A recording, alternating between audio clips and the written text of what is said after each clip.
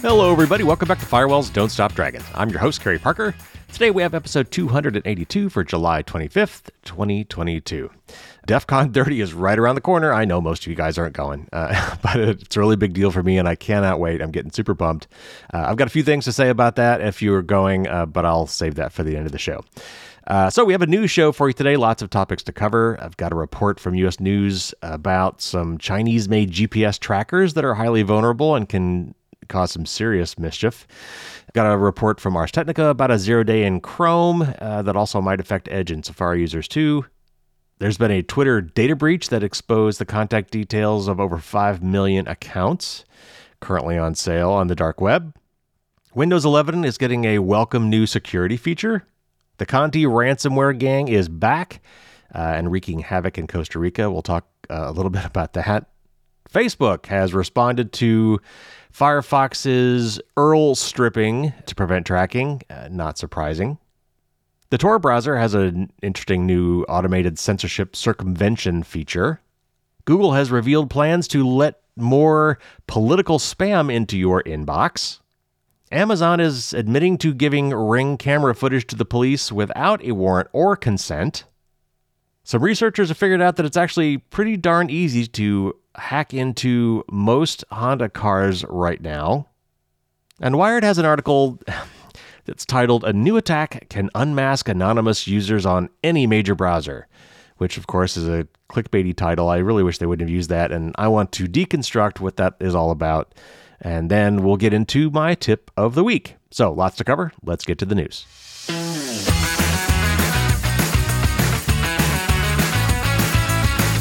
All right, first up, this is from U.S. News and World Report. It's about some Chinese-made GPS trackers that have some really nasty vulnerabilities, and the consequences could be pretty bad. So let me read from this article. A popular Chinese-made automotive GPS tracker used by individuals, government agencies, and companies in 169 countries has severe software vulnerabilities, posing a potential danger to life and limb, national security, and supply chains, cybersecurity researchers have found. A report by the Boston cybersecurity firm BitSight says the flaws could let attackers remotely hijack device-equipped vehicles, cutting off fuel to them and otherwise seizing control while they travel. The researchers say users should immediately disable the MV720, that's MV720, GPS tracker until a fix becomes available. I'll stop just briefly to say this is probably not on your car.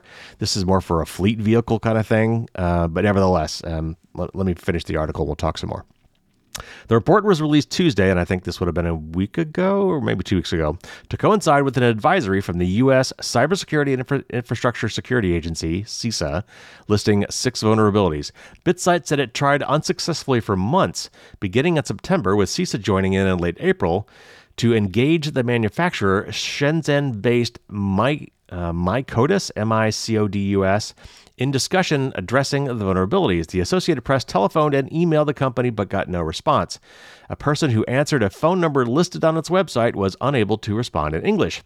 GPS trackers are used globally to monitor vehicle fleets, from trucks to school buses to military vehicles, and protect them against theft.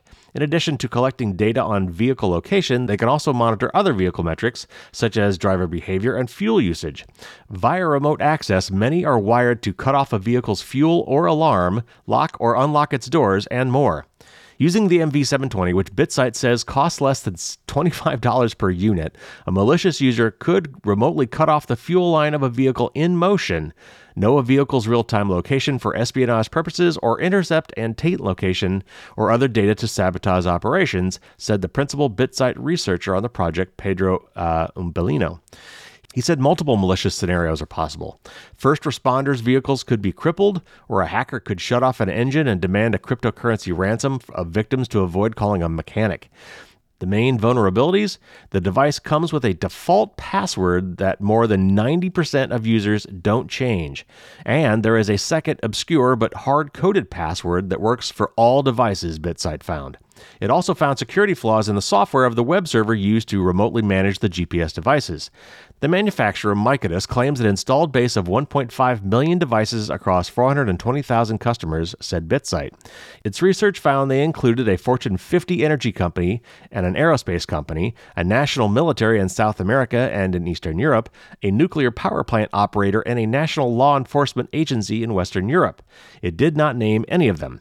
Countries with the most users include, by continent, Brazil, Mexico, Spain, and Russia. Richard Clark, the former U.S. cybersecurity czar, called the insecure GPS device yet another example of a smart Chinese-made product, quote, that is phoning home and could be used maliciously by the Chinese government, unquote. While Clark said he doubted the tracker was designed for that purpose, the danger is real because Chinese companies are obliged by law to follow the government's orders, which is why Washington has been seeking to minimize Chinese components in U.S. telecom networks and why some in Congress are pushing for a ban on U.S. government purchases of Chinese drones. All right, so again, this device is more than likely used in fleet devices, so it's probably not something that you personally are using, though I suppose it could be. So the bigger issue here really is that these super cheap devices, I mean, $25 for a device that could do all the things this thing can do is way too cheap. I mean, there's obviously not a lot of time spent on security in this, and it's obvious that they didn't because of these default password problems. Nothing should have a default password anymore. They need to like randomly generate passwords for all these things and install them at the factory. That is certainly doable, and they need to stop having a single default password for all these devices. But it also just goes to show that we really need, I hate to keep falling back on regulation, but we need some sort of laws in place, buying policies and minimum security policies on these kind of products. Anything that could be used in such a way that certainly could harm somebody, but these devices can almost always find some way to be used in some sort of a blackmail or ransom scheme too. Security just cannot be an afterthought anymore. It's got to be baked in. We need security by design, just like we need privacy by design. Somehow, as a society, as a culture, as a government, I'm not sure at what level this needs to happen, maybe all of the above, we have just got to raise the bar here. Security is a real problem. And there are so many simple things we can and should be doing and just aren't. All right, moving on. This is from Ars Technica. It's about a 0-day in Chrome that looks like it affects other browsers too. A secretive seller of cyber attack software recently exploited a previously unknown Chrome vulnerability and 2 other 0 days in campaigns that covertly infected journalists and other targets with sophisticated spyware, security researchers said. CVE 2022-2294, which is, again, the year is 2022, and this is number 2,294 for the year.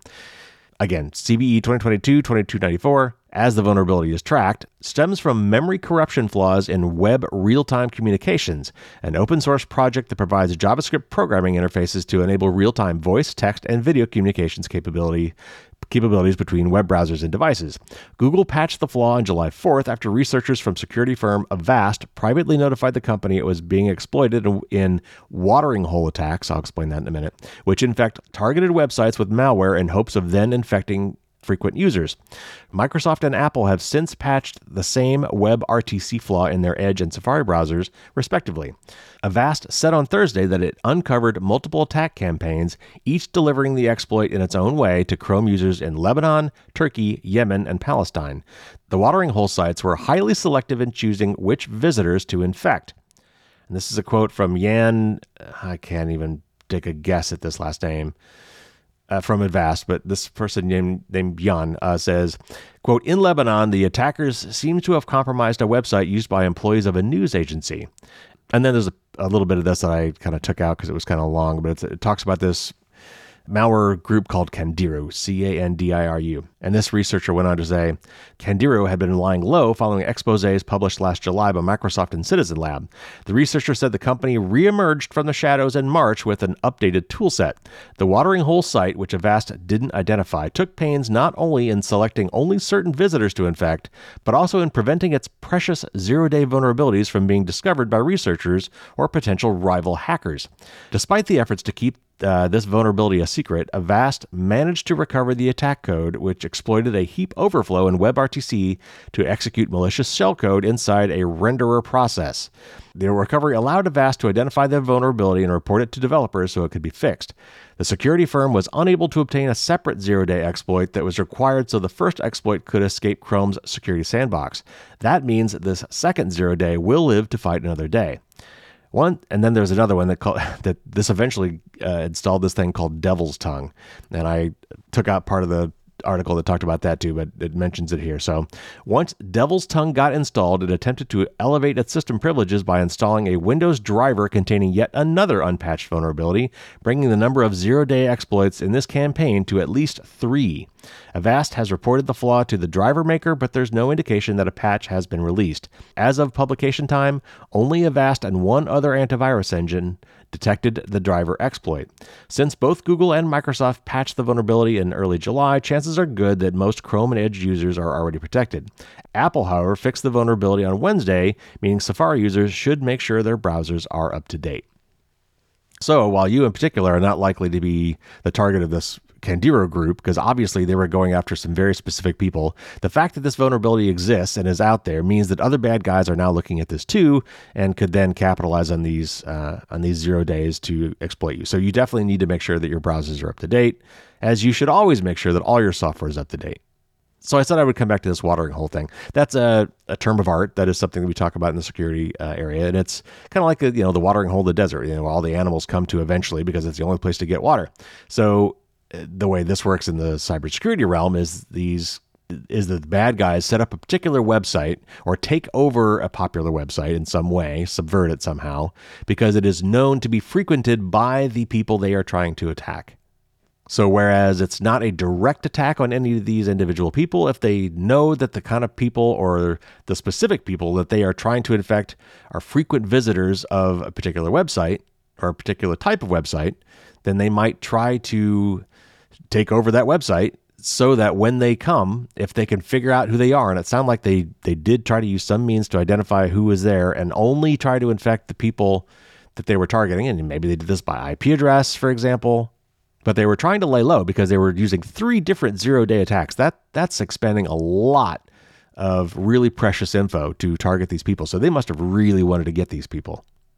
And otherwise, they try to be unnoticed because they don't want researchers or other bad guys to figure out these exploits and use it for themselves, because if the bad guys start using them, then that would make them more likely to be found by researchers and then shut down. And of course, if the researchers find them like these guys did, thank goodness, they will and did get cut off and got fixed. That is the kind of the double-edged sword of having these really super valuable zero-day bugs, is you've got to be very careful in how you use them, because once they're discovered and they're no longer 0 day, or the 0th day happens, meaning that the good guys now know about them, they will get fixed pretty rapidly. And then you will no longer be able to exploit those bugs. All right, next up, just a short article here from 9to5Mac. There's been another Twitter data breach. And the article says, a Twitter data breach has allowed an attacker to get access to the contact details of 5.4 million accounts. Twitter has confirmed the security vulnerability which allowed the data to be extracted. The data, which ties Twitter handles to phone numbers and email addresses, has been offered for sale on a hacking forum for about $30,000. Restore Privacy reports that the breach was made possible by a vulnerability discovered back in January. And this is a quote from Restore Privacy. It says, a verified Twitter vulnerability from January has been exploited by a threat actor to gain account data allegedly from 5.4 million users. While Twitter has since patched the vulnerability, the database allegedly acquired from this exploit is now being sold on a popular hacker forum. Back in January, a report was made on HackerOne of a vulnerability that allows an attacker to acquire the phone number and or email address associated with a Twitter account, even if the user has hidden these fields in their privacy settings. A threat actor is now selling the data allegedly acquired from this vulnerability. The post is still live now, with the Twitter database allegedly consisting of 5.4 million users being for sale. The seller on the hacking forum goes by the username Devil and claims that the dataset includes, quote, celebrities to companies, randoms, OGs, etc., unquote. And this is back to the 9 to 5 article. It says HackerOne covered the vulnerability back in January, which allowed anyone to enter a phone number or email address and then find the associated Twitter ID. It's likely that the attacker obtained existing databases of phone numbers and email addresses obtained in breaches in other services and then used those details to search for the corresponding Twitter IDs. There is as yet no way to check whether your account is included in the Twitter data breach. So that little detail at the end was pretty important. So what it really means is these people already had phone numbers and email addresses, maybe just one or the other, but then that allowed them to find the Twitter ID, and then from the Twitter ID, then they could find, I guess if they had the phone number, they could find the Twitter ID, and then from the Twitter ID with this vulnerability, they could get the email address. So it's not quite as bad as it sounds, and yet this bad guy somehow did have, apparently, 5.4 million either email addresses or phone numbers to look up through this vulnerability to get the Twitter IDs and get the rest of the information. So in some ways, it's not as bad as it sounds, but, still 4.5 million users. That's a lot of data. It would be kind of nice to know if you're in that list, but I don't know that they'll be able to tell you that. All right, next up, this is from ZDNet, and this is actually some good news. Microsoft is rolling out a new security default for Windows 11 that will go a long way to preventing ransomware attacks that begin with password guessing attacks and compromised credentials. The new account security default on account credentials should help thwart ransomware attacks that are initiated after using compromised credentials or brute force password attacks to access remote desktop protocol, or RDP, endpoints, which are often exposed on the internet. RDP remains the top method for initial access and ransomware deployments, with groups specializing in compromising RDP endpoints and selling them to others for access. The new feature is rolling out to Windows 11 in a recent insider test build, but the feature is also being backported to Windows 10 desktop and server, according to Dave Weston, Vice President of OS Security and Enterprise at Microsoft. And this is a quote from Weston. Weston says, quote, Windows 11 builds now have a default account lockout policy to mitigate RDP and other brute force password vectors. This technique is very commonly used in human-operated ransomware and other attacks. This control will make brute forcing much harder, which is awesome, unquote. Weston also emphasized the default part because this policy is already an option in Windows 10, but isn't enabled by default. That's big news and is a parallel to Microsoft's default block on Internet macros in Office on Windows devices, which is also a major avenue for malware attacks on Windows systems through email attachments and links. Beyond ransomware attacks, the Windows 11 security control should put a dent in the broader issue of brute force password attacks, such as credential stuffing, that are very effective when multi-factor authentication hasn't been enabled for an account. As someone noted recently here, MFA isn't built into RDP and its authentication is easy to brute force. Microsoft hasn't said how it will roll out the new security control to mainstream Windows 11 and Windows 10 users, but it could likely arrive at a future security update. So this is very welcome news, along with their new change of the default on whether to allow macros. So RDP, you might not have heard of it, but I don't know if it's still on by default, but it used to be on by default, where this is basically allows you to log into your Windows computer remotely, and you would bring up a window, and it'd be kind of like you're sitting there. You'd bring up a window, and that window would look just like your desktop, and you could control it with your mouse and keyboard as if you were sitting right in front of it. And it has a lot of great uses. I used to use this all the time back when I was at Cisco and other places when I needed to log into a Windows machine from home, for example, or in a lab from my desk kind of thing. But Microsoft had this built in to all these Windows systems, and it was often open by default or on by default, so that if you knew how to find the computer on the network and you knew one of the credentials to get in, you could log into that person's machine remotely and take it over. And apparently this login doesn't have a two-factor authentication available, which is really dumb. And it allowed the attacker to basically keep trying credentials until something worked. So now, by default, with this new setting, which should have been the default all along, it'll prevent somebody from doing credential stuffing, which is just trying a whole bunch of things that, usually this is from other breaches. They'll find some other usernames and passwords in some other breach and just try them everywhere they can to see if they also unlock other doors, basically.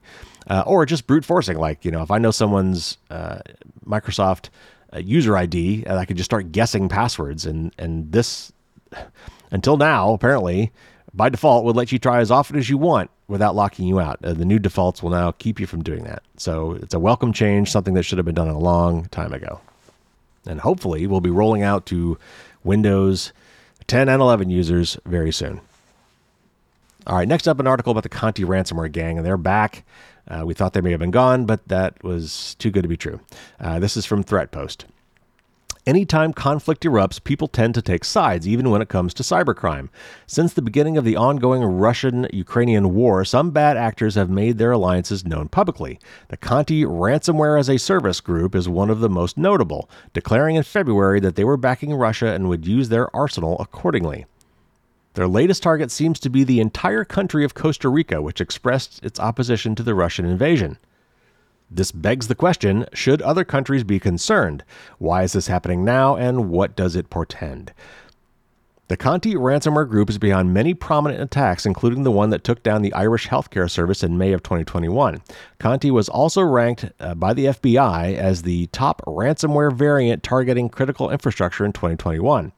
The Bureau identified at least 16 attacks by Conti ransomware against U.S. healthcare and first responder networks, including emergency medical services, law enforcement agencies, and 911 dispatch centers last year. Last year, Conti's internal chat logs were leaked. Essentially, their playbook was made public. And more internal records leaked earlier this year showed the group was essentially operating like a company. These documents, ironically leaked in retaliation for Conti's pro-Russian stance, showed that the ransomware ring has a human resources department, offers bonuses, and even names an employee of the month. And since then, what we're seeing and hearing seems to indicate that Conti is trying to overcome these reputational setbacks by setting out to prove that they are legitimate, sophisticated, and still very relevant. We're seeing this in terms of how they recruit, too, going after other threat actors and holding essentially recruitment events not that different from what you might expect from a big Silicon Valley company, though obviously a bit more underground. While we don't think they're a nation-state actor, they've certainly made their affiliation well-known and are acting accordingly. That said, the driving factor still always comes back down to money, and they're trying to make sure they stay on top. The attack on Costa Rica has cost the nation millions of dollars. Tax payments were disrupted, and staff at 27 affected government agencies had to revert to pen and paper as their computers remained useless. With this attack, there's evidence that this is essentially an attempt by Conti to, quote-unquote, rebrand, with news coming not long after the attack that Conti was shutting down in its current form. But the big takeaway here is, what do attacks like the one against an entire nation say about how ransomware is evolving?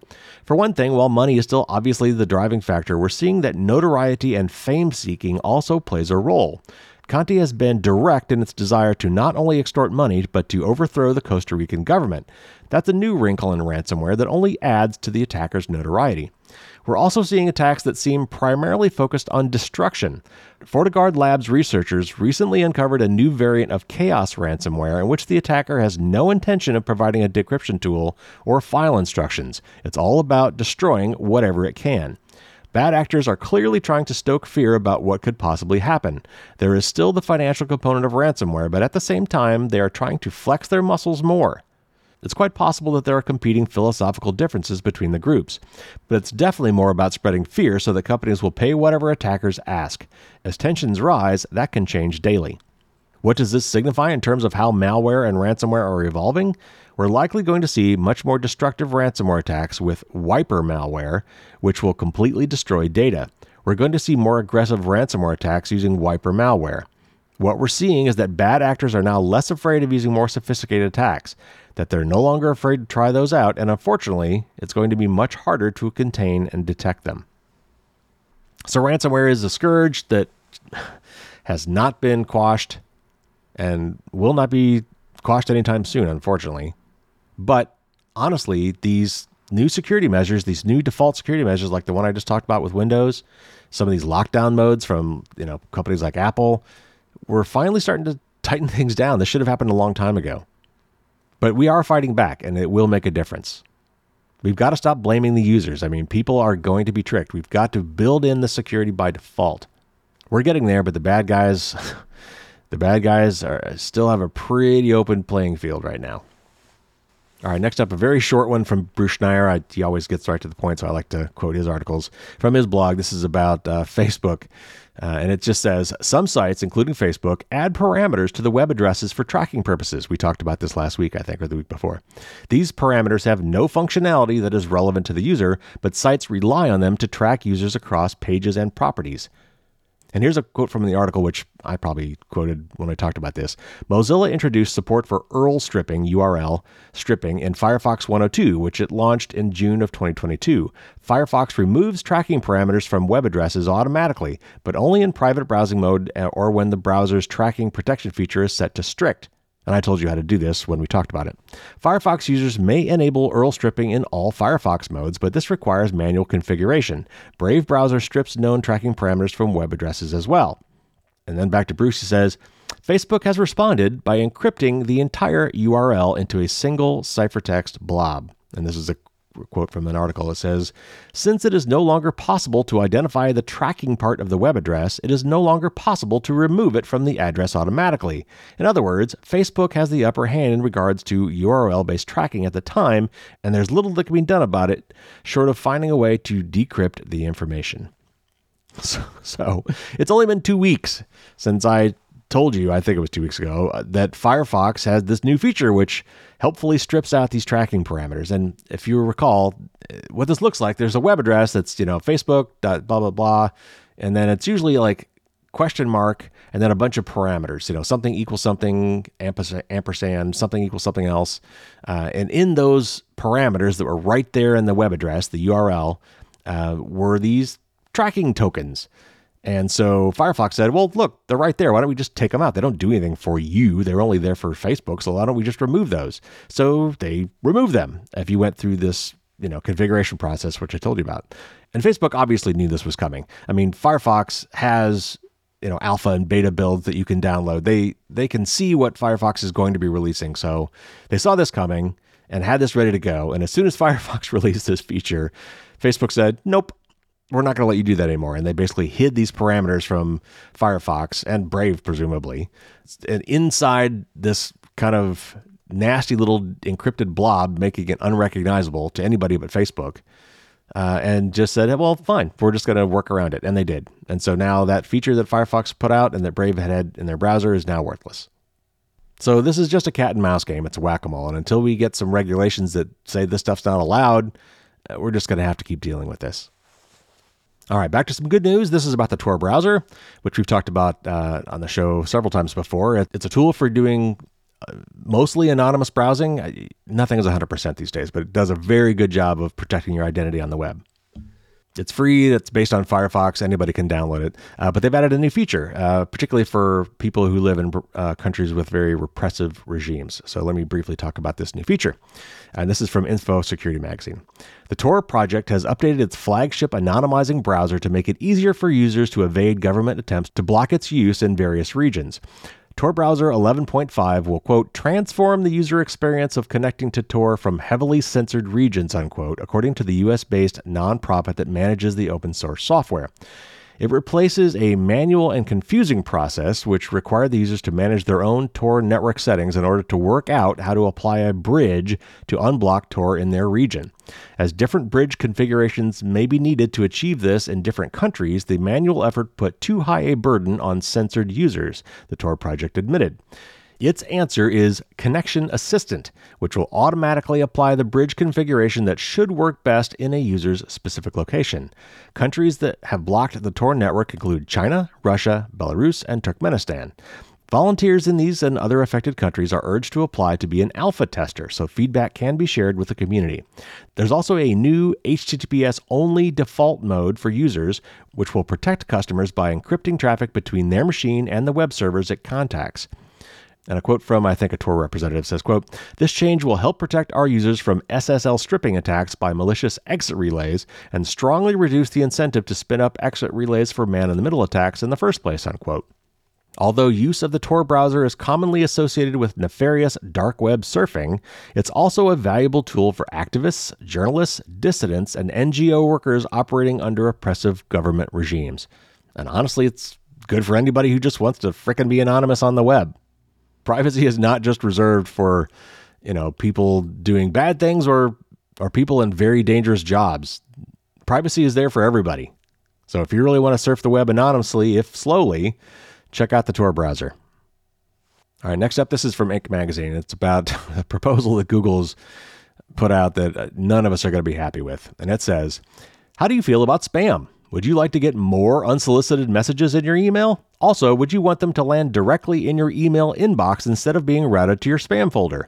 Hold that thought, because you'll want to know what's going on with Gmail. Earlier this month, attorneys for Google sent a 15-page letter to the Federal Election Commission, that's the FEC here in the United States, asking for an advisory opinion on a plan to start exempting some political emails in Gmail from spam. Specifically, Google wants the FEC to weigh in, quote, on a proposal to launch a pilot program, unquote, under which emails from some FEC-registered political committees would, quote, not be affected by forms of spam detection to which they would otherwise be subject, unquote. Instead, Gmail users would need to mark these messages manually as spam, one by one, otherwise they'd keep coming. Google would also give data about how many emails wind up in people's Gmail inboxes to the candidates and political committees. Earlier this year, Republican politicians complained to the FEC that Google was unfairly censoring Republican fundraising emails in Gmail by sending them to spam at a higher rate than Democratic emails. Republicans alleged that this amounts to a series of, quote, illegal corporate in-kind contributions, unquote, to Democrats. Google vehemently denied any bias, and last month, CEO Sundar Pichai reportedly flew to Washington to meet with top Republicans and pitch them on the no spam idea. Last week, the FEC announced it's extending the deadline by which people can file comments to support or object to Google's plan. The new deadline to chime in, August 5th. Okay, so here's the deal. Google has a spam filter, and apparently emails from Republicans doing fundraising were being disproportionately called spam relative to Democratic emails. Who knows how the heck they figured that out or what kind of data they might actually have to support that. But all they really need to do is complain that that's happening, whether it's true or not, and claim that there's a bias. And basically what they said is, by limiting Republicans' ability to reach their potential donors for money, they're effectively giving corporate in-kind contributions, which is a legal term of art, basically meaning they're donating to, effectively, Democratic candidates. By hurting Republican fundraising capabilities, they were basically giving money to Democrats. I think that's a bit of a stretch. But the upshot is Google saying, we don't want any part of this. We don't want to face lawsuits around this. So they're looking to get an exemption to their spam filtering for recognized political entities. And if all this goes through, what that effectively means is now you're going to be getting a whole lot more solicitations for fundraising from all parties, because Google just basically wants to say, we're out. We're not even going to try to touch this. You'll have to deal with it yourself. And reading that article led me to post a tweet on Twitter. I am so sick and tired of spam. Just sick and tired of it. It's just way too easy for spammers to send out phone messages, text messages, email messages. The spam filtering is okay. Google's actually is pretty good. I don't get a lot of stuff that gets past their filter, but Yahoo's horrible. My phone company is awful. I mean, they'll send me a thing where the caller ID says spam risk, or it'll say, telemarketer. It's like, just give me the option to not even see that. Why even ring my phone with that? I want to move to an allow list based everything. If you want to contact me, I have to approve you first. I don't want my phone to ring unless you are in my contact list. I don't want to receive a text message from you unless that phone number is in my contact list. If you send me an email and I don't know who you are, if I've never emailed with you before, if you're not on my address book, that should just immediately get responded to. I don't know you, go away. If these companies can't figure out a way to actively figure out who's sending these things and block them, and give me the option to do so. And if our governments can't get together and require, that the senders of these kind of messages must register who they are and report who they are and register as spammers or marketers or whatever, so that I can filter them myself, then forget it. If I don't know you, I don't want to hear from you. Now, with phone calls, fine. It'll go straight to voicemail. If you really want to talk to me, leave a voicemail, and then it's up to me when I listen to that and whether I respond. And with emails, just have them send a stock reply. Like, look, I don't take emails from somebody I don't know, so find another way to contact me and I'll add you to my contact list, and then you can email me. Something like that. The number of people that I need to hear from who I don't already know is vanishingly small. Unless it's Publishers Clearinghouse calling me to tell me I've won millions of dollars, the chance that I want to hear from you if I don't already know you is almost zero. So I want the ability on all my devices to just say, look, if you're not in my list, I don't want to hear from you. Anyway, off my soapbox, let me move on. A couple more articles here. First of all, this one's from The Intercept, and this is a subject we've covered before, so I've kind of pared it down to a shorter version. This is more information about Amazon's Ring doorbell and their relationship with the police, and it's what we assumed was happening, but now we know for sure. So anyway, let me read a portion of this article from The Intercept. Ring, Amazon's perennially controversial and police-friendly surveillance subsidiary, has long defended its cozy relationship with law enforcement by pointing out that cops can only get access to a camera owner's recordings with their express permission or a court order. But in response to recent questions from Senator Ed Markey, a Democrat of Massachusetts, the company stated that it has provided police with user footage 11 times this year alone without either. Last month, Markey wrote to Amazon asking it both to clarify Ring's ever-expanding relationship with American police, who've increasingly come to rely on the company's growing residential surveillance dragnet, and to commit to a raft of policy reforms.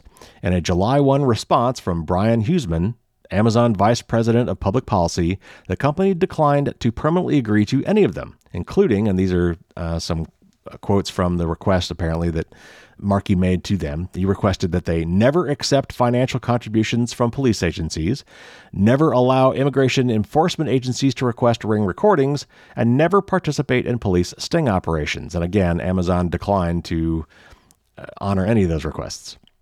Although Ring publicizes its policy of handing over camera footage only if the owner agrees or if a judge signs a search warrant, the company says it also reserves the right to supply police with footage in quote-unquote emergencies, defined broadly as, quote, cases involving imminent danger of death or serious physical injury to any person, unquote. Markey had also asked Amazon to clarify what exactly constitutes an emergency situation and how many times audiovisual surveillance data has been provided under such circumstances. Amazon declined to elaborate on how it defines those emergencies beyond, quote, imminent danger of death or serious physical injury, unquote, stating only that, quote, Ring makes a good faith determination whether the request meets the well-known standard, unquote. Huseman noted that it has complied with 11 emergency requests this year alone, but did not provide details as to what the cases or what Ring's quote-unquote good faith determination entailed. Ring spokesperson Mai Nguyen also declined to reveal the substance of those emergency requests or the company's approval process. Matthew Gorigula, a policy analyst with the Electronic Frontier Foundation, who I have interviewed before, told The Intercept he encourages any Ring owners concerned about warrantless access of their cameras to enable end-to-end encryption, an option the company declined to make the default setting after being urged to do so by Markey. And this is a quote from Matthew. He says, quote, I'm disturbed that Ring continues to offer, in any situation, warrantless footage from users' devices despite the fact that, once again, police are not the customers for Ring. The people who buy the devices are the customers, unquote. He went on to add that even though the emergency exception hypothetically might be warranted in the most dire circumstances, there will always be the risks of quote-unquote mission creep and police abuse without any meaningful oversight. So yeah, that's the real issue here. I mean, no one denies that there are going to be weird cases where the bomb's going to blow up if we don't do something right now, or someone's going to be murdered right now if we don't do something right away. I suppose we need to allow for that somehow. But from what I've seen, and I read a separate article about this, someone actually showed the webpage that the police need to go to log into. And so they need an account with this special Amazon Ring website. So that there should be some vetting process, who knows what that is, that allows them to have this account in the first place. So somebody in law enforcement has access to this account. So they've logged into the Amazon Ring doorbell video surveillance network for law enforcement. Then they go to this webpage and say, I need this video and I need it now. And then there's just this banner that says, okay, well, if you don't have a warrant and if you haven't got consent, what you're saying is this is really important. So click here to say this is really important and I'll give you the video. I mean, and when I say I'll give you the video, this is not a person at the other end. This is just an automated webpage. So all they have to do is have an account and go to this website and say, yes, I really need this. And I don't have time to get a warrant or to ask for permission. So I need it right now. Let me click this button and get it. I think there needs to be something more than just that between all of the Ring video doorbell footage on the planet and a law enforcement officer who says they need it. And someone at the law enforcement agency who happens to have access to the account, which notice I didn't say was a police officer. I mean, who knows who inside the corporation may have access to the account or how they may have gotten a hold of the credentials for this account. But whoever it is that has access to the account needs to go through more of a barrier than just basically clicking like a cookie pop-up thing. Like, I understand what I'm doing, click yes, give me the footage. I'm actually surprised it's only happened 11 times so far this year. And just being cynical, since that value was self-reported, I would say that number is probably low. All right, 2 more articles. This first one is pretty disturbing. I almost did this 2 weeks ago for the news story, and I ran out of time, so I'm going to cover it here. This is about somebody who figured out how to hack into basically any Honda, as in any Honda vehicle made in like the last 10 years. At least that's what it looks like. So let me read this article and then I'll explain and we'll see, but it doesn't look good. Hackers have uncovered ways to unlock and start nearly all modern Honda-branded vehicles by wirelessly stealing codes from an owner's key fob. Dubbed Rolling Pwn, PWN, the attack allows any individual to eavesdrop on a remote key fob from nearly 100 feet away and reuse them later to unlock and start a vehicle in the future without the owner's knowledge. Despite Honda's dispute that the technology in its key fobs, quote, would not allow the vulnerability, unquote, The Drive, and that's the name of the article I'm quoting from here, the website, The Drive, has independently confirmed the validity of the attack with its own demonstration. Older vehicles use static codes for keyless entry. These static codes are inherently vulnerable, as any individual can capture and replay them at will to lock and unlock a vehicle. Manufacturers later introduced rolling codes to improve vehicle security. Rolling codes work by using a pseudorandom number generator, a PRNG, which we've talked about recently because of my amulet of entropy. When a lock or unlock button is pressed on a paired key fob, the fob sends a unique code wirelessly to the vehicle encapsulated within the message. The vehicle then checks the code sent to it against its internal database of valid codes, and if the code is valid, the card grants the request to lock, unlock, or start the vehicle. The database contains several allowed codes, as a key fob may not be in range of a vehicle when a button is pressed, and may transmit a different code than what the vehicle is expecting to be next chronologically. This series of codes is also known as a window. When a vehicle receives a newer code, it typically invalidates all previous codes to protect against a replay attack. This attack works by eavesdropping on a paired key fob and capturing several codes sent by the fob. The attacker can later replay a sequence of valid codes and resync the PRNG, the pseudorandom number generator. This allows the attacker to reuse older codes that would normally be invalid, even months after the codes have been captured. A similar vulnerability was discovered late last year and added to the Common Vulnerabilities and Exposures database, that's the CVE numbers that I keep quoting, and again this year for other Honda branded vehicles, and it lists 2 different CVE numbers here. However, Honda has yet to address the issue publicly or with any of the security researchers who have reported it. In fact, when the security researchers responsible for the latest vulnerability reached out to Honda to disclose the bug, they said that they were instead told to call customer service rather than submit a bug report through an official channel. And this is a quote from some spokesman at Honda. They say, quote, "We've looked into past similar allegations and found them to lack substance. While we don't yet have enough information to determine if this report is credible, the key fobs in the referenced vehicles are equipped with rolling code technology that would not allow the vulnerability as represented in the report. In addition, the videos offered as evidence of the absence of rolling code do not include sufficient evidence to support the claims," unquote. So that's obviously somebody in PR just making a standard go away CYA statement. Multiple people have shown that this actually does work. So it's kind of moot to sit there and say this shouldn't work when it quite obviously does. So anyway, back to the article. Contrary to Honda's claim, I independently, and this is the writer of this article, I independently confirmed the vulnerability by capturing and replaying a sequence of lock and unlock requests with my 2021 Honda Accord and a software-defined radio, and I'll come back to that in a minute. Despite being able to start and unlock the car, the vulnerability doesn't allow the attacker to actually drive off with the vehicle due to the proximity functionality of the key fob. However, the fact that the bad actor can get this far is already a bad sign. All right, so actually, let me stop there. So, first of all, software-defined radio. So that is a little device that has built-in radio transceivers in it that through software allows you to configure it to do whatever you want. So unlike a lot of radios that are like guaranteed to be 2.4 gigahertz or something and only talk to certain things like Wi-Fi or remote controls or things like that. These software-defined radios are kind of generic. They can be programmed to work on multiple frequencies and multiple communication styles. All you got to do is upload different software to it, and now it's a different kind of radio. So these things are cheap. I own one. You can get one for like 30 or 35 bucks on Amazon. And then you just have to be able to write the software, which you can download lots of this on the internet for free, to run on this radio so that it can do whatever you want it to do. And I've actually thought about trying this myself because I have a Honda. I've actually thought about trying this on my own car. I just haven't had time. But this is totally within my wheelhouse. This is something I could very easily do myself. The other point I wanted to quickly make here is that what they're saying is with these key codes, you can replay them so you could force the car to lock or unlock. And some cars, if it has a start button on the key fob, then you could send it that code as well and get the car to start.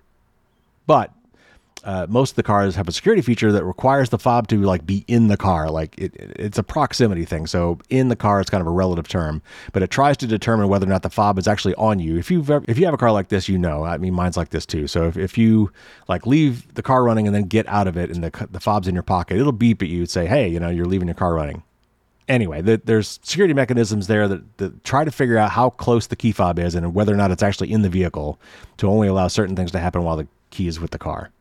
So this particular attack would allow people to unlock the car, which, would have let them steal whatever inside the car or hide out in your car or whatever. It's still not good. All right. So anyway, let me go back to the article real quick. They actually list some vehicles that they've tested this on. So at this time, the following vehicles may be affected by the vulnerability. And what I think they mean by that is that somebody somewhere has actually tried this and reported that it worked. So just to give you an idea of what this covers, let me just read this list of cars. 2012 Honda Civic, 2018 Honda XRV, 2020 Honda CRV, 2020 Honda Accord, 2021 Honda Accord, 2020 Honda Odyssey, 2021 Honda Inspire, 2022 Honda Fit, 2022 Honda Civic, 2022 Honda VE1, and a 2022 Honda Breeze. The article says it's not yet clear if this affects any Acura branded vehicles. I guess they're sister companies. This is a significant vulnerability that affects an unknown number of Honda branded vehicles across the globe. Essentially, any affected Honda vehicle can be unlocked today using this vulnerability, and the owners have no protection against the attack.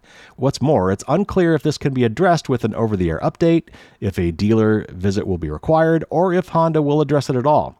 After all, it could be far-reaching into older vehicles, such as the 2012 Honda Civic tested by the researchers. I think the point being there that if there was a recall on this, it would be massive. If it went back to like all cars sold by Honda in the last 10 years, let's say. So it's not really clear how they're going to fix this. But here's the problem. So when you push the button on your key fob to unlock your car, it sends a signal to the car. And the rolling code technology basically says when you initially pair your fob with the car, and it kind of came this way, right? They synchronize, kind of like a two-factor authentication thing, like Authy. Like they kind of synchronize, and they know what the codes are going to be. It's not really time-based; it's more sequence-based. So they hook up, they sync up, and now they're in the same ballpark. But because you may try pushing your button when you're too far from your car, like let's say you're out in a big parking lot at the mall and like you're trying to chirp it so you can like, where's my car? And so you're hitting the button and you're not hearing anything. Well, at that point, you're sending out codes, rolling codes, like you go to the next code, your fob is generating the next code in the sequence and broadcasting it, and your car didn't hear it. So when you finally do get close to your car, it's going to get a code that is like, 7 or 8 codes down the list. But your car pre-generated a bunch of these codes, knowing that might be possible. So when it hears a code, it looks up its list and say, oh, this was like 7 or 8 codes down in the sequence. I didn't expect to get this now. But what it's supposed to do at that point is it's supposed to say, oh, well, all these older codes, the ones that were previous to this one in the sequence, those should no longer be good. I should no longer listen for those codes and just throw them out and just resync up. And now we're back in sync again. This is the latest code I got from the fob. And now I just need to look forward and only accept codes in the sequence after that one. Well, these Hondas apparently are not doing that. There's some glitch in the code that basically, if it hears a whole bunch of old codes, like let's say there's a sequence of 20 codes, and it's pre-calculated the next 20 codes in this rolling code sequence. And so I use code 1 to unlock it. I use code 2 to lock it. I use code 3 to unlock it again, and code 4 to lock it again. This is just something I do. The bad guy needs to somehow be recording those rolling codes. And you might think, okay, well, that's kind of dumb. That means this person's got to follow me around everywhere, right? And listen to catch all these codes. Well, no. What if they just plant a listening device on your car? A device like this software-defined radio that captures these codes. So if I can put this near you or on your vehicle somewhere and record enough of these codes, and the article mentioned how many. It's not that many, maybe 4 or 5 of these codes.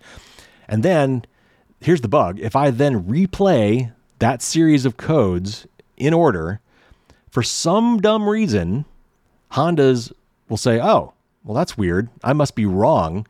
I must be out of sequence. And so I need to go back and honor these old codes again. So what that means is that the bad guys can now send the next code in the sequence that they already recorded, that was already used and should never be honored again, but they can just now replay the next code and get the next thing to happen. This is a bug. This is a screw up. This is somebody not doing it right. Somebody probably thought there was some sort of weird fail-safe scenario where, well, gee, maybe if we get out of sequence and someone starts playing an old sequence again, and we need to be able to handle that, and we need we don't want their fob to no longer work. So, somehow if someone's got an old fob, maybe what it is if I've got 2 fobs for a car, and so, driver A has been issuing a bunch of codes, but the fob for driver B is probably back on the older sequence. So maybe what they're saying is, well, now someone's got this other fob that hasn't been used in a week and is generating these old codes. And if that keeps happening, well, we need to honor those codes. They need to work because the fobs don't talk. So my guess is that that's what's going on here. And so if that's the case, I'm not sure how you solve that. But anyway, if you've got a Honda, this is a potential problem. I mean, somebody would have to be targeting with this, but they don't have to be super sophisticated. All right, so anyway, moving on. One more article here. This is from Wired, and I've got an issue with this article. A little bit long. Let me read it, and then I will explain why I've got an issue with this article. It is titled, "A New Attack Can Unmask Anonymous Users on Any Major Browser." That's the entire headline. Okay. So it says, everyone from advertisers and marketers to government-backed hackers and spyware makers wants to identify and track users across the web. And while a staggering amount of infrastructure is already in place to do exactly that, the appetite for data and new tools to collect it has proved insatiable. With that reality in mind, researchers from the New Jersey Institute of Technology are warning this week about a novel technique attackers could use to de-anonymize web visitors and potentially connect the dots on many components of targets' digital lives. The findings, which NJIT researchers will present at the Usenix Security Symposium in Boston next month, show how an attacker who tricks someone into loading a malicious website can determine whether that visitor controls a particular public identifier, like an email address or a social media account, thus linking the visitor to a piece of potentially personal data. When you visit a website, the page can capture your IP address, but this doesn't necessarily give the site owner enough information to identify you individually. Instead, the hack analyzes subtle features of a potential target's browser activity to determine whether they are logged into an account for an array of services from YouTube and Dropbox to Twitter, Facebook, TikTok, and more. Plus, the attacks work against every major browser, including the anonymity-focused Tor browser, which we just talked about. How this de-anonymization attack works is difficult to explain, but relatively easy to grasp once you have the gist. Someone carrying out the attack needs a few things to get started: a website they control, a list of accounts tied to people they want to identify as having visited that site, and content posted to the platforms of the accounts on their target list that either allows the targeted accounts to view that content or blocks them from viewing it. The attack works both ways. Next, the attacker embeds the aforementioned content on the malicious website. Then they wait to see who clicks. If anyone on the targeted list visits the site, the attackers will know who they are by analyzing which users can or cannot view the embedded content. The attack takes advantage of a number of factors most people likely take for granted.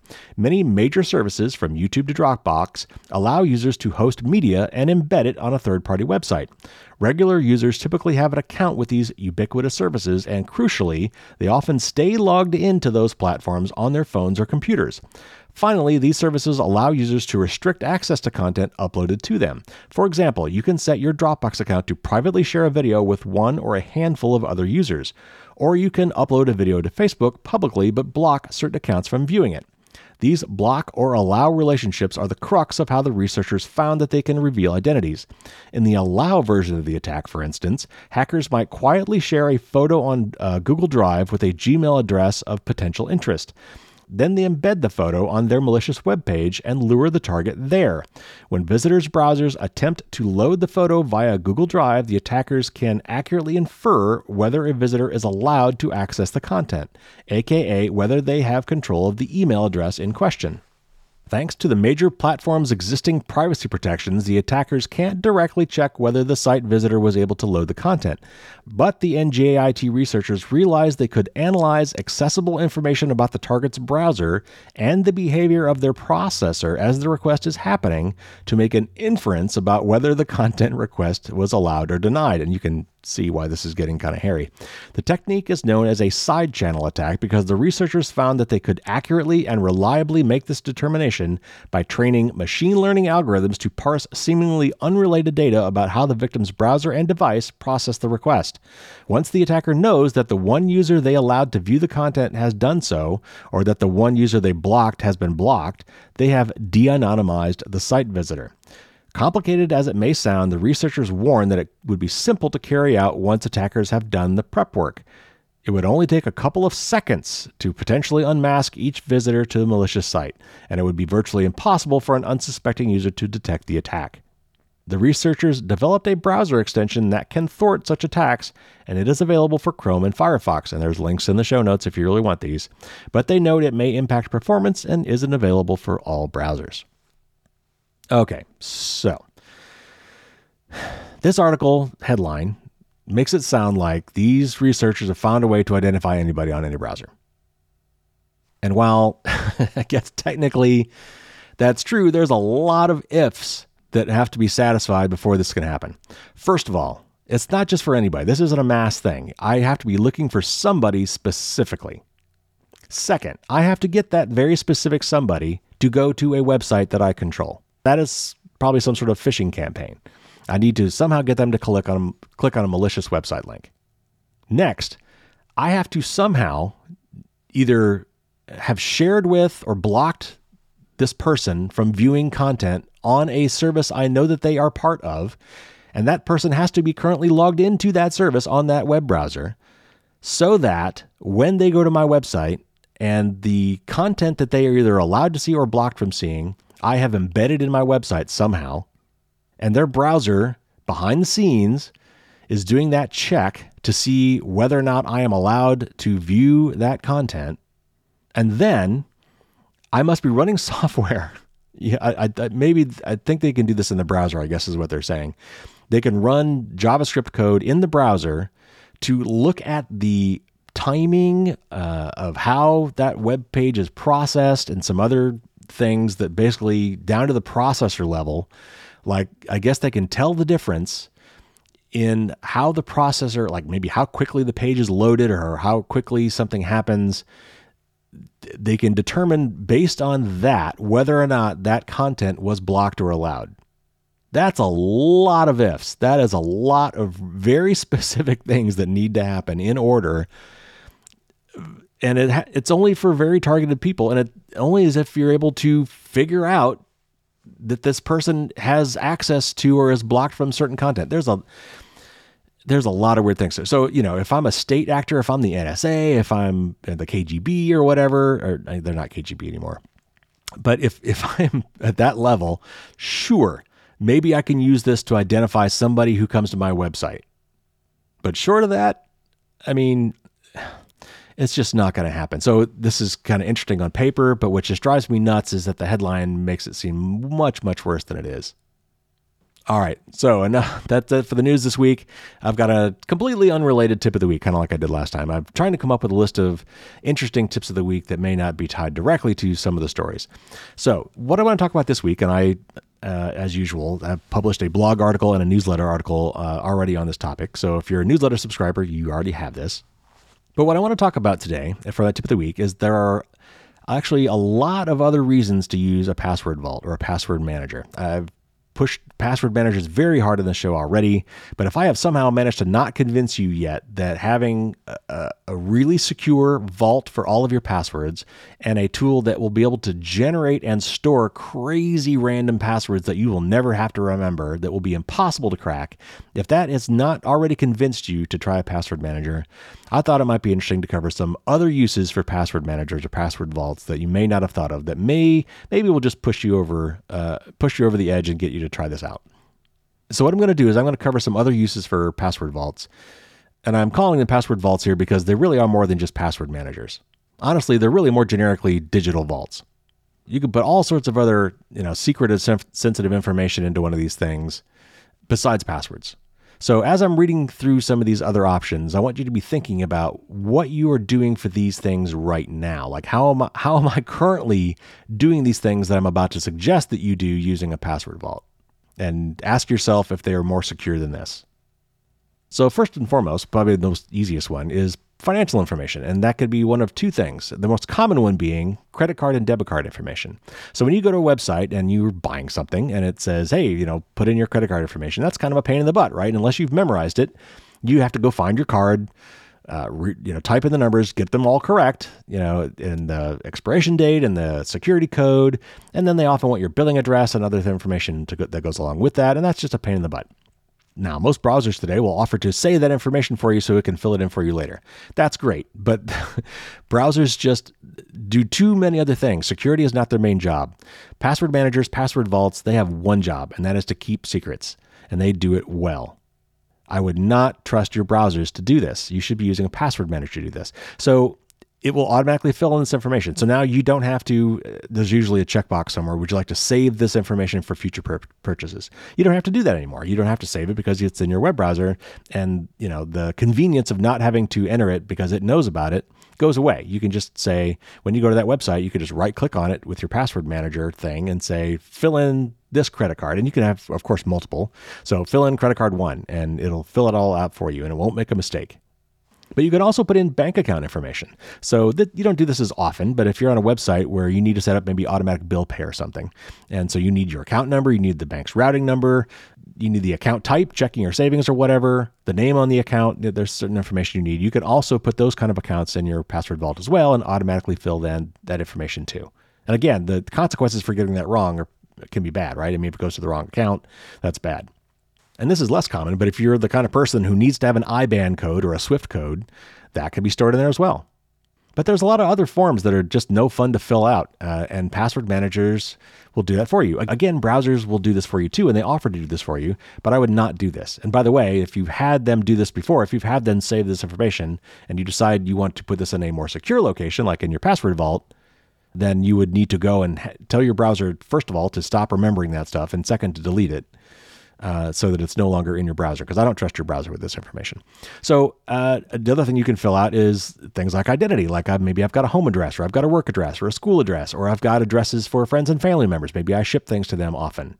And I don't want to have them saved in these little random websites I might be going to buy them stuff. I want to have that information with me. And so I can automatically, very quickly and accurately fill that into these web forms using my password vault. But beyond addresses, you can store things like, passport numbers, driver's license numbers, social security numbers. These are all things that we have probably, for our family members, certainly maybe for our kids, or maybe for our older parents if we're managing some of these things for them. Where do you keep that information right now? How secure is that information where it is right now? Do you have it in an address book? Do you have it in a Word file or an Excel file that's on your, sitting on your computer somewhere? Is that really more secure than putting in your password vault? It is not. I'm here to tell you, it is not. But also, LastPass in particular, I know does this, and I don't know if 1Password does this or if Bitwarden does this as well. And those are the three that I would recommend if you're going to use one. LastPass will actually save any form data you want. So if you're on a web page that you go to often that asks you for lots of really weird settings, including checking boxes and things like that, if you just want to always have those saved and fill them out every time the same way, you could go to add an item in your password vault. And if you scroll all the way to the bottom, there's an option there for add all form fields or actually I think it's called save all entered data. So fill in the stuff you know you want to be there every single time that you get tired of entering every time you go to this website, and then save that. And the next time you come back, it'll automatically fill that in for you. But these password managers, again, they're really just data vaults. You can put anything in there. And one of the features that I use the most, and they all have, is something called a secure note. And it's basically just an open-ended, like, okay, here's a text box, put in anything you want in here and give it a name, give it a title, and you can store this off somewhere, and you can always get back to it when you need it. I just looked. I mean, I've got 51 of these secure notes right now in my password vault because I use it all the time. Let me just give you a handful of ideas that you might want to put in there. Wi-Fi passwords for other people's houses. Computer login credentials. These are things you have to manually type in. So the password manager can't fill it in for you. You sit down on the computer and it wants you to log in. That's something you have to type in. Well, if you have it on your phone, you could bring it up. And if you need to access to like your mother's computer login credentials, you can put that in a secure note. We already talked about things like social security numbers and passports and driver's license numbers and other IDs like that. You can put them in there. Passphrases for maybe encrypted files or journals, or we talked about Cryptomator last week. If you want to save a passphrase, that'd be a good place to put it. PIN codes for electronic devices. Access codes for garage doors or smart locks. Combinations for physical locks. If you've got combination locks of any sort, like bike locks or whatever, you can put those in there. Software license keys. When you buy software and they send you your license key, where do you keep that safe? Serial numbers for computers and other high dollar stuff. If you want to keep those things for insurance purposes, they can be used for nefarious purposes as well. If someone gets a hold of them, if I have your serial number for your computer, for example, I might be able to try to put in a service request for it and get something done on it. How about sensitive medical information? What if you want to have a nice list of all your medications, or maybe a list of your medical procedures and when they're performed, or those of a loved one that you might need to when you're at a doctor's office, you need to get access to somewhere. You want to keep that stuff safe. That's sensitive info. If you have your pet's microchip, then I suggest you do. Where might you want to store those microchip IDs? Even things like gift ideas for other people. If you want a secret list somewhere, if you want to keep something private, this is a great place to do it. So there's all sorts of things you could do. The other thing I would note is that as you're using this feature, as you're creating these secure notes, think about how you're going to try to find this note later. They've all got search boxes, right? So be thinking about tags that you could put on these. In other words, inside the note, or in the title of the note, make sure that you include words that you would use to find this. Like, think about this. Like, 1 year from now, when I want to find this again, what words am I going to think up that I'm going to try to use to search for this? And then make sure those words are put somewhere in the secure note. You can put whatever you want in there. So, however you think you might search for this, think about it now in the future, how you would do it. That's probably the same words that you want to make sure you're putting somewhere in this note so that it's searchable. All right, last up, if all that wasn't enough, the other thing that almost all good password managers will let you do is share these secrets with other people in a secure way. So once you've created this, like let's say you've got a credit card and you want your kids to have access to your credit card so they can buy stuff on your card if necessary. You can set up the credit card information piece, the data item in your vault for the credit card information, and then you can share it with your kid. Now, they probably need to have an account too.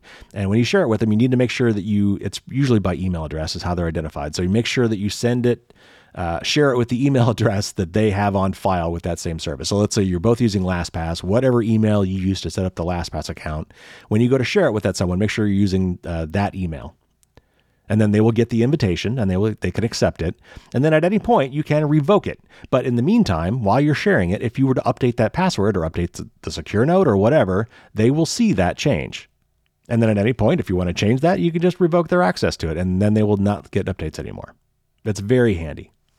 So one last thing, if you're doing this, again, make absolutely sure if you're going to put all your digital eggs in one basket. Yes, that is scary. I totally get that. But these guys are good. They have one job to do, and they're doing it pretty well. But please be sure that you use two-factor authentication to protect this.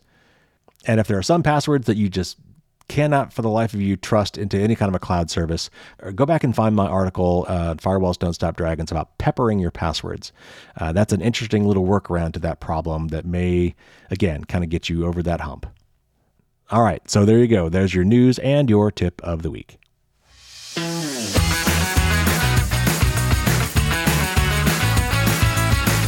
All right, everybody, we're already running long, so I'll keep this short. If you're still interested in the Amulet of Entropy, go to amuletofentropy.com and you'll get all the information there. If you want to buy one from HackerBoxes, if you're going to DEF CON, it'd be a really super cool thing to have. Or if you're just interested in Entropy or doing some electronic hacking, it's a great project. So DEF CON, it's only a couple weeks away now. It's 2 weeks from Thursday. My tech talk that I'm giving, my conference talk, is just about done. I've just put in some finishing touches on that. Can't wait to give that. Still don't know what my time slot is yet, but very much looking forward to that. I'm trying to decide if I'm going to spend some money on some portable recording equipment better than I had last year. I should be interviewing Jeff Moss again this year. I also may just do some random roving interviews while I'm there. So I really need some sort of portable setup. And the one I had last year just wasn't that great. So I'll probably need to get on the stick and buy some more of that. That'll be a few $100. But, I can at least use it every time I go to DEF CON. And, maybe I can find some other events to cover that would make it worth having that. Now, if you happen to be going to DEF CON, whether you're a listener, a patron, or whatever, I'm thinking about having some sort of a meetup. Actually calling a time and place where we can get together if you're interested. I mean, as long as we're all converging on the same place, why not? And if you happen to have one of my challenge coins, that'll be a great time to cash in on your free drink.